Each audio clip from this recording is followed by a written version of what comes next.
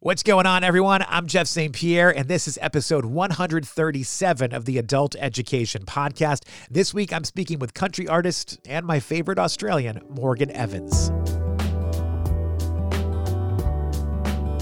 Thanks for checking out the show. I really appreciate you sharing some of your day with me. If this is your first time listening to the Adult Education Podcast, well, welcome to the family. I'd love it if you would subscribe to the show so you're updated for all future episodes. And if you wouldn't mind leaving a nice rating or review, I'd appreciate that too. If you want to connect with me, the best way to do that is through Instagram. We are at Adult Education Podcast. You can see when new episodes are posted, and you can DM me with any comments, questions, and suggestions for future topics or guests. I would love to hear from you. I'm also on Instagram at St. Pierre on Air if you want to find that too. This week's episode was a lot of fun for me. I've known today's guest for quite a few years now as he's been growing his career in country music. We first met back at a festival called the Windy City Smokeout. I want to say it was 2017. Since then, we've connected on many other tours and events over the years. So not only am I a fan of his music, but I also appreciate him as a human being. He's just always been so kind to my family and I, and we've had some really fun times over the years. So this week's guest is Morgan Evans. You may know him for songs like Kiss Somebody, Day Drunk, or maybe even Over For You, a song that became viral as it addressed his divorce last year with Kelsey Ballerini. However you know him, I hope you learn a little more about Morgan in this conversation.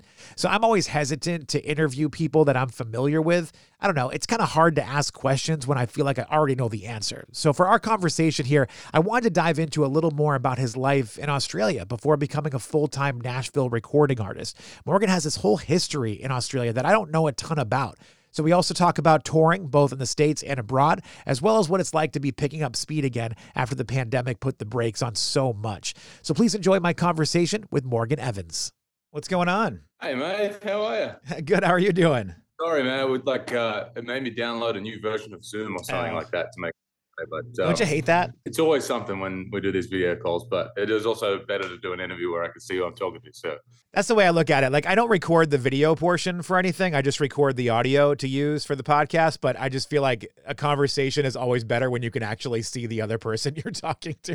Totally. What, are you in a closet right now or something? It's not a closet. It's my basement, but the basement is a disaster. So I have like a sheet that hangs behind me so you can't see anything behind, because nobody needs to see piles of laundry and other things that are floating around in the basement here. Fantastic. So what's going on? No, I've been in Nashville for 4 days in a row, which is pretty unique for me this year. Quite enjoying sleeping in my own bed for a few nights. It's been good to be back in town. I finished up a few songs that I had kind of halfway done, and you know, when you're getting a busy stage of your life, you kind of push a lot of stuff to when you're not busy. It's been good to take a few of that kind of thing off this week, and it like you can just let go of it, you know? Yeah, I mean, it's not even just being busy for you. I mean, I know a lot of artists will try to make a trek overseas somewhere, but like you've been doing a lot of back and forth throughout the last year. I mean, all things considered, going from Australia back here, I mean, bouncing around, that takes a lot on you too. It does, yeah. It's funny, the amount of shows that we've played is a good number. I don't know exactly what it is, but the amount of days away that we've had is ridiculous just because of all the international travel. But I feel like we all get paid back with the shows we get to play when we do that, though. Yeah. I feel like when you travel to places in Europe or the UK or Australia or New Zealand, you can feel how much people appreciate it. Like they know how long you took to get there, you know, and you get repaid in the energy that you get to play to. So do you still feel that in Australia? That's an interesting comment, because like, say, I don't know, Luke Combs, I know he's in Europe right now, so we'll use him as an example. When he goes over to play in Europe, like, yeah, I get it. Luke is an American artist that doesn't get to travel overseas very often to do shows. I'm sure there's a lot of appreciation for the fact that he's made but like when you go to Australia, you're Australian. Do you get the same vibe from people where they're like, yeah, I mean, he's just coming to visit family? Like, well, yeah, it's interesting because maybe it might look like that, but it doesn't feel like that because I haven't done a tour down there of my own since 2019. So it really had been a long time, and it's definitely different to be there than to be there playing shows. That's a completely different feeling. And the best way I can describe it is, and I feel this all the time when we're on the road, that someone in one of the bands or one of the crews will have a hometown show, you know, and the guest list will have all their family or their friends on it and stuff like that. And I feel like having been here now for 8 years, when I go back to Australia, the whole country feels like my hometown. It really does feel like that. And it feels like coming home. at every stop along the way, which is really cool feeling. Well, it's interesting too because you had quite a run of success in Australia before you even came to America to try to do country music. I mean, you had a whole rock thing budding before you decided to make the move to America and start going that route. So you have quite a base there already of people that know who you are and that are familiar with you. Yeah, I'm not sure if anyone remembers the rock band that I was in because that was when I was in school, but um, Extortion. yeah, exactly. I mean, I was literally 13 years old when I was doing that. But no, I mean, I did put out two EPs and a full length album in Australia before I moved to America. So I was releasing music and touring and doing all that for quite a few years before. I think 2008 was the time my first solo song came out. So it was a good chunk of time. And it's funny, man, playing these shows, you can see like people yelling out for like the old stuff and you know what I mean? You get like, oh, you've been going to shows for 15 years and you can sort of pick those people out, which is it's a big chunk of time and a big chunk of my life. And it's cool to see it all come together in shows like that, you know, that's not going to happen anywhere else in the world. So it makes it extra special. I did watch the music video today for Big Skies. And I loved the throwback vibe of 2007, 2008, Morgan Evans. Like you had the early 2000s hair, like you had the whole thing going in the outfit. Yeah, I was channeling early Keith Urban pretty hard. Yeah. You can probably tell. I mean, I idolize that guy. I mean, I still do in a lot of ways too. But it's funny, man. I feel like it's interesting now. I feel like maybe I'm the first generation of people. You look back and you think of, you know, artists that you love, but you never got to see their first songs. But now everything is uploaded. As soon as you can play a song, you put it on YouTube or whatever, and now everything kind of exists there to be discovered if you care to look. And I think a lot of people probably feel the same way about their early stuff. There's so many great memories attached to it, and at the same time, I'll watch myself in a video like that, and I'm like, oh, a little cringy, you know? I think about that with a lot of like so I grew up kind of more in the punk rock hardcore world when I was younger. And there's a lot of bands that still play to this day that I fell in love with when I was in high school, you know, 25 years ago. And the songs that I think I connect to the most are the songs that I first heard 25 years ago. And those are the songs the bands are like, no effing way are we playing that music. Like we've grown, we've changed, all of that. So it's interesting when you have, you know, such a body of work that's, extended through such a long group of time or a long length of time, that there are going to be people that are like, that's the song I heard the night that I was on my first date or whatever. And that's the song they're going to connect with the most. But as an artist, you got to grow. I mean, you got to grow in your own way. 100%, 100%. And I actually feel pretty lucky that I can go back lyrically through all the stuff that I've put out and still feel okay about singing it. Like I don't feel like I'm singing about the time I was bullied in high school or like fell in love with the girl in the library or something. You know, I don't have those. I was into that punk rock hardcore scene as well, and I know a lot of those lyrics like tend to skew really young, but you got to embrace it. I mean, that's just it's there, and like you said, it becomes a special part of people's lives depending on when they discovered it or what it meant to them or what it still means to them. So yeah, that song specifically, Big Skies, was it was the second song I ever co-wrote. I came to Nashville for the first time and I went back to my hometown. I was like, hey, they write songs together over there. You don't have to do it by yourself. And so I called, I didn't call him because I didn't have his phone number, but I ran into him somewhere in town, the singer of my favorite local band, a guy named Mark Wells, who is now one of my best mates. But I ran into him. I was like, hey, Mark, I'm Morgan. I play in this other band. But I write my own songs too. And what if we wrote one together? How like that might be interesting. And we wrote our first song. It took us 3 days. And then our second song we wrote when he was in hospital. He has cystic fibrosis, and so he would go in once or twice a year. We would call them services. He would go in for 2 weeks at a time, and I would just go in to keep him company and take a guitar or something like that. And we wrote that song "Big Skies" about just what it's like to be stuck inside a hospital room and wanting to get outside and see everything that's going on in the world. And so that song, as up and fun as it might feel, is actually kind of has kind of a heavier positive undertone that I know means a lot to a lot of people that discovered it at the time. So it's a pleasure to still have that one as part of the songs I can play. Yeah, that's really funny. I got to say, seeing you recently with a live band, a full band, was pretty wild for me because I've probably seen you like probably 6 or 7 times, but every time it's just been you and a guitar, which is great. Don't get me wrong, but it was like such a different experience to see you like have other people that you could lean on and play the music with and not just be all relied on you and your pedals for the entire time. Yeah, man. I think I said this to you when I saw you the other night. It's like being in a band after doing the loop pedal thing for 5 or 6 years. It feels like I'm on vacation on stage now. Yeah. All I have to do is sing and play guitar and sort of enjoy being in the moment. And I think that's as much as I enjoyed how connected it feels when it's just you and whoever comes to the show. There's a part that you miss because you're so busy building the tracks, remembering where you're at, and because if you mess up when you're doing the loop thing, like it's game over. Like one mistake and the whole thing is ruined. But when you have a band, especially like my band, they're so good. I could completely mess up and they would still make it work somehow. But it allows that space to be in the moment and be present. And I think that kind of moment and that kind of connection is the reason that I started doing this in the first place, whether I knew that or not. And so, yeah, it's been awesome. I started playing music to be in a band. Like I didn't have any grand ideas of being a singer-songwriter or wanting to get my feelings out or anything like that when I was 12 or 13. I just wanted to be in a band. And I feel like I get to be in a band again now, which is a really nice feeling. I know there's money involved in a lot of these things, so I get that, but that aspect kind of removed. You started in music when you were really young and you had a band, and then you kind of came here, and as you were starting to break out in America, you know, with Kiss Somebody and all that, you were doing the solo thing.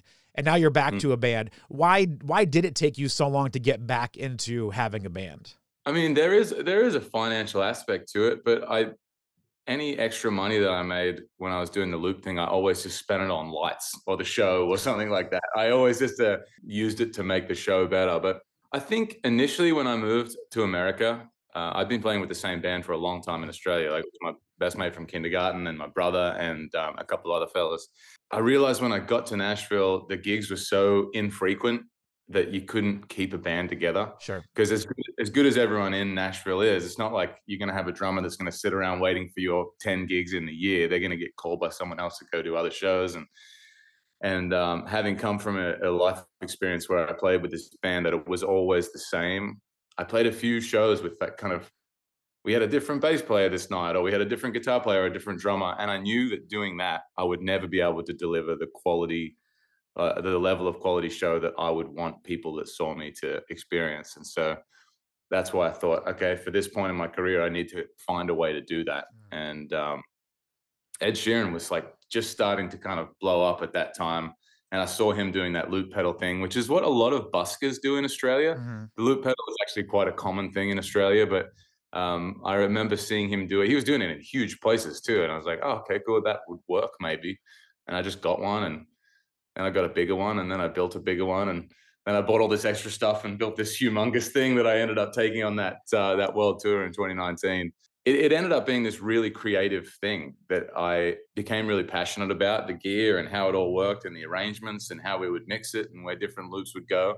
And then I think, like a lot of folks in 2020, when everything stopped and you finally got a chance to reassess where you're at in life or what you're spending your time on, I think I realized that I missed that connection of being in a band. I missed the connection of being able to be really present on stage. And I think, like everything in life, all the good parts and the tough parts, they're better when you share them with people that have a shared goal or shared value or shared vision. And it took me a while to find guys like that, but when I found them, I knew like this was the right call. It was time to get a band again. And yeah, there's no looking back for me now. Was there ever any conversation about bringing the guys from Australia over to join you, or was it always like they had their own thing, their own lives, their own, yeah? Oh man, I would have loved to have done that. If I'd come over and which never happens, and I never expected it to happen. But if I moved over in 2015 and had a hit a couple months later, and I could afford to bring them over and pay them enough to live, I would have done that for sure. But that's just not really the reality of how this business works. And And they've got their own lives now. One of them's a banker, and my brother's a builder, and he actually started the building company with another guy from the band. So they're doing really well, and they have families and all that kind of thing. So I'm really happy with them. Still really close to them, obviously as well. And had that worked out, that would have been really fun. But it was, yeah, probably never meant to be. Yeah, I got you. You mentioned busking. I don't want to go off the rails too much here, but I was talking Yeah. to the guys from Seaforth before, and they both talked about how they would busk. Is that, I don't even know if I'm using that word properly anymore, but they would go out and they would busk, if you will, on the streets. And I know people do it in America, but it's not looked at always super positively by a lot of people. Like whenever people in America see someone playing music on the street, there's usually like question marks of like why they're there kind of thing. But hearing the Seaforth guys talk about it and hearing you talk about it, it's interesting to me. Like I wonder, is the impression different in Australia of what buskers are? It depends, man. I that feeling that you're talking about, I think it depends on who it is, where they are, and Sure. if they're good or not. There's Because that. there's areas too, and I think it's like this in LA too, like down in Santa Monica, you have to have like a not a license, but a permit or something like that for the to busk in Santa Monica in that mall there. I've heard Andy Grammer talk about it anyway. Yeah. Like you have to get permission and do all that kind of thing. And so there's areas in Australia where you have to do that. And so that obviously makes the quality of thing. And then there's not people right next to each other.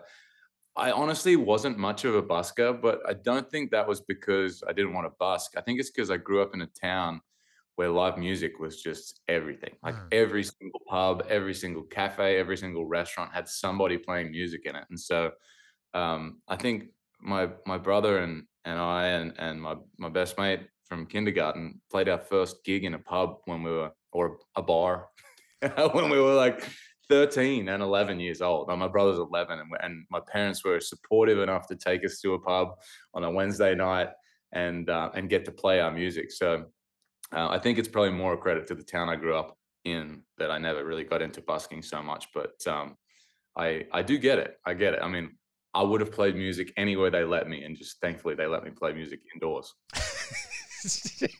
Indoors, electricity, everything you need right here. Yes, you got Exactly. it. What was it for you? Like, I know you got your start playing live music and being interested in music so young. What was it for you that was the breaking point or the inspiration that you were like, this is what I have to do. Like, I must learn to play guitar. I mean, because when you're young, like you want to do everything. My daughter right now wants to be a doctor. She wants to be a fireman. She wants to be everything. I know when you're younger, it's hard to put your finger on the one thing you want to do, but it seemed like music grabbed you early. It did. It did. I mean, the reason that I took up playing music, I think, was just part of.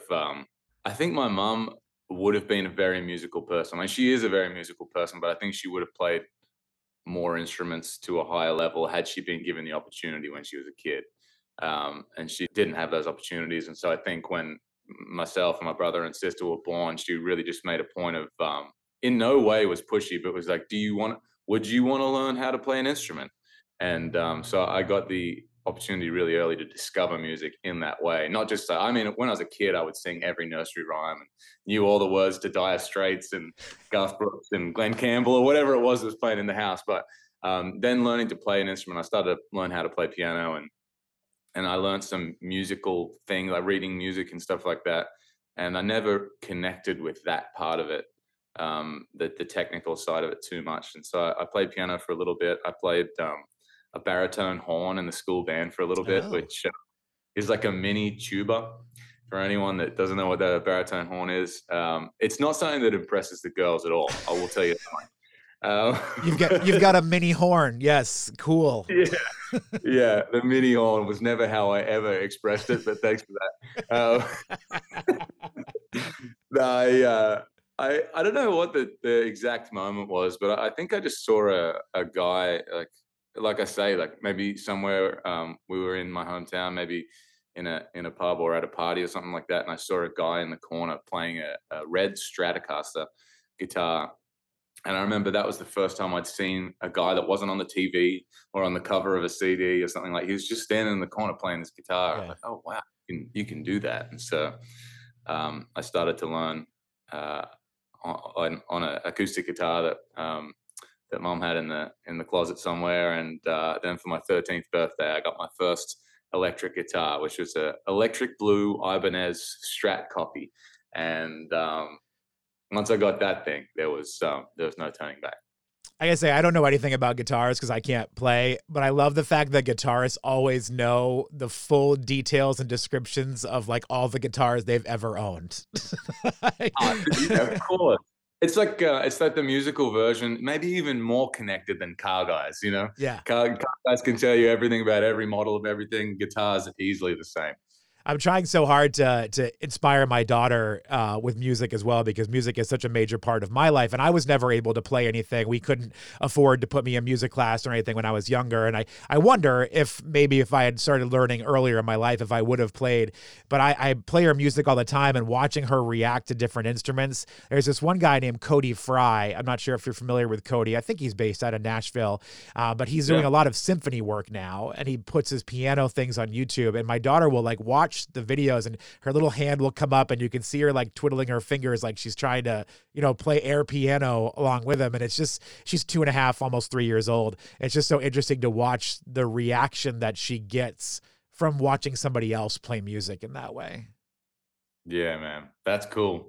That's cool. Definitely lean into that. I hope so. Yeah, especially that kind of quality of music too, that symphony stuff. That's huge. That's a different level of guys that can do that and arrange things like that and hear things and be able to see, like be able to write music and hear it as they write it. That's like a whole other level, I think, of musical understanding and mastery. So that's cool she's into that. I don't usually do this because I feel like it's when you tell someone you've got a favorite show and you're like, you've got to watch this show on Netflix, and you never will watch it. But as a music guy, if you do get a chance to look up Cody Fry, I would suggest taking a look at it on YouTube in particular, because he puts together some really cool symphonic stuff on there. But anyway, I digress on that one. So I know it's interesting. You mentioned the pandemic before and how that kind of slowed things down. And it's interesting because I would have thought, just in, you know, looking back through life of when I first got to know who you were, I think the first time I saw you was at the 930 Club when you were coming on tour through America. And then we saw you in Chicago at the Windy City Smokeout. But it doesn't feel, it feels like I've known you for so long. But then when you actually look at the years that have encompassed that, it hasn't been that long. And the pandemic really kind of put like a big, like stop sign almost on the progression that you were making at that time. Like, how does that feel when you look back on that? How does that feel for you? Anyone that had any kind of momentum going into 2020, it was really hard to shift. I think if, I don't know. I think about it a lot, actually, because everything that you were doing stopped. And so if you weren't doing anything, it kind of made more sense to try doing something else, like try to do something more online or do more on TikTok or whatever. But I found that really difficult. And I found it, I mean, I know I'm not unique in that way, but it definitely felt like a stop. But I'm grateful for the stop now, because I think it gave me a chance to like do those things, like I say, like reassess and put a band together and try to work out what I actually wanted to do. What do I actually like? And I think the music business and entertainment business can be, when things start to work, you can wind up in this situation where you're not looking very far ahead and you're just trying to get through it. And there's really not much time to reassess any of those things. So I'm definitely going to take the positive from that time and appreciate the chances that I got to do that.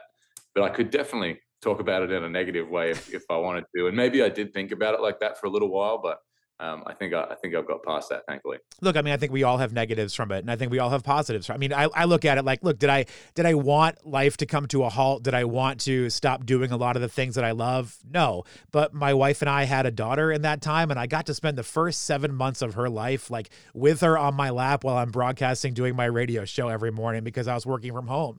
That's time I would never have gotten otherwise. Like, so with all the negatives that surrounded it, that's my positive. My positive is I had those moments that as a dad, a working dad, I never would have had all of that time with her, you know? So it is easy to wallow in the negativity of it. But if you're able to find that positive from those hard times, it's just makes everything in such a different perspective. Yeah, totally. I mean, that is about the most positive you can have. The timing that worked out for you. It was wild. Yeah. Not planned, but wild. My wife always jokes. My wife is like, yeah, she's like, we didn't plan their child. I was like, well, I mean, we stopped not trying to have a child. Like we kind of That's planned. We just didn't think it would happen as fast as it did. You know, it was one of those things where it's like, we'll throw caution to the wind and like literally first try, you know, and we've actually, in a weird way, we've felt guilty about that because we've had so many friends that have tried so hard and struggled. And we're just kind of like, we'll see what happens. And it happened like really fast. strong swimmers. I guess so. You know, and also thinking about it too, like you were talking about people that made the transition and started leaning into digital stuff around the pandemic. And there were some people that dove right into it, like TikTok and, you know, streams and whatever. And that sort of like slowed down for them. But I feel like you kind of ramped up after the fact with doing more social media efforts, more videos, more streaming, things like that. Was that a cognitive effort from you to try to get more involved later? Or did it just sort of happen naturally that way? Oh man, probably naturally. I think I'm one of those people that, maybe a lot of people like this, but I'm one of those people that when I'm busy, I get a lot done, and when I got nothing going on, it's hard for me to do anything Sure. because it doesn't sort of, when it all fits together, it makes a lot of sense. And I think just when everything kind of stopped in 2020, I felt a little bit frozen and a little bit paralyzed. Of like, well, I can't. The reasons I got into this involve other humans and being in the same room, and whether that's writing a song with multiple people in a studio or whether that's playing a show to 100 or 10,000 people, it's like they all involve multiple people in a room, and I couldn't do any of those things. So I think maybe I just felt a little paralyzed by that. And then when things started again and started to roll, then all the other stuff made sense again to me. And so um, I think that's just a natural progression of that, and my personal experience of it. I love what you've been able to do in the last year. I know it's been a busy year, a hectic year, an emotional year, but I love that you've been able to go out and do your own tours because especially in country music, I feel like quote unquote newer artists have a harder time touring on their own. They always kind of have to be attached to somebody else, go out on a big tour in that regard. Not everybody can go out and pull off a tour on their own. And I love that you've been able to do that to really kind of spread your wings in a way and like let people know who you are. And like, this is my show. This is what I'm all about right now. I think it's great that you had that opportunity. Yeah, thanks, man. I appreciate that. And you're right.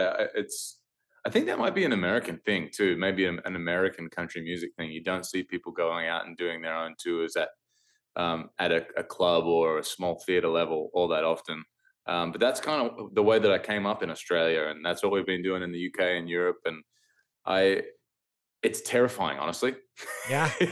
You put these shows on sale in markets where people are used to going to see huge country shows. They're not used to going to see the smaller ones. So um, yeah, it was terrifying. And now that we're here, it's actually the opposite. It's so joyful. And I mean, you were there in Baltimore the Mm. other night. It's like the feeling in those rooms is so unique. You can't get that feeling in an amphitheater or an arena or something like that. And so um, I know for me, shows like that I'll remember forever. And if we come back to Baltimore and there's twice as many people there, I'll still know that that's because we did the one before, you know.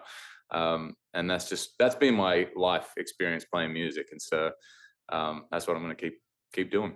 It's tough too, like depending on the different parts of the country where like in Baltimore, for example, like we don't really have like, you know, say a 700 person club that people are going to come out to for a show. You know what I mean? Like we've got 1,500, we've got, you know, 6,000, we've got 15,000. So it's tough. Like we don't have that sort of like small area or even that intermediate area where like artists that are a little too big for 1,500, but aren't big enough for 6,000. Like we don't have that. And a lot of places are like that. You don't have a lot of cities that have a million different venues, like say in New York or an LA or a Chicago, where you've got all these different sizes. So I imagine it is tough to find the right room for, it's going to be the right size for you as well.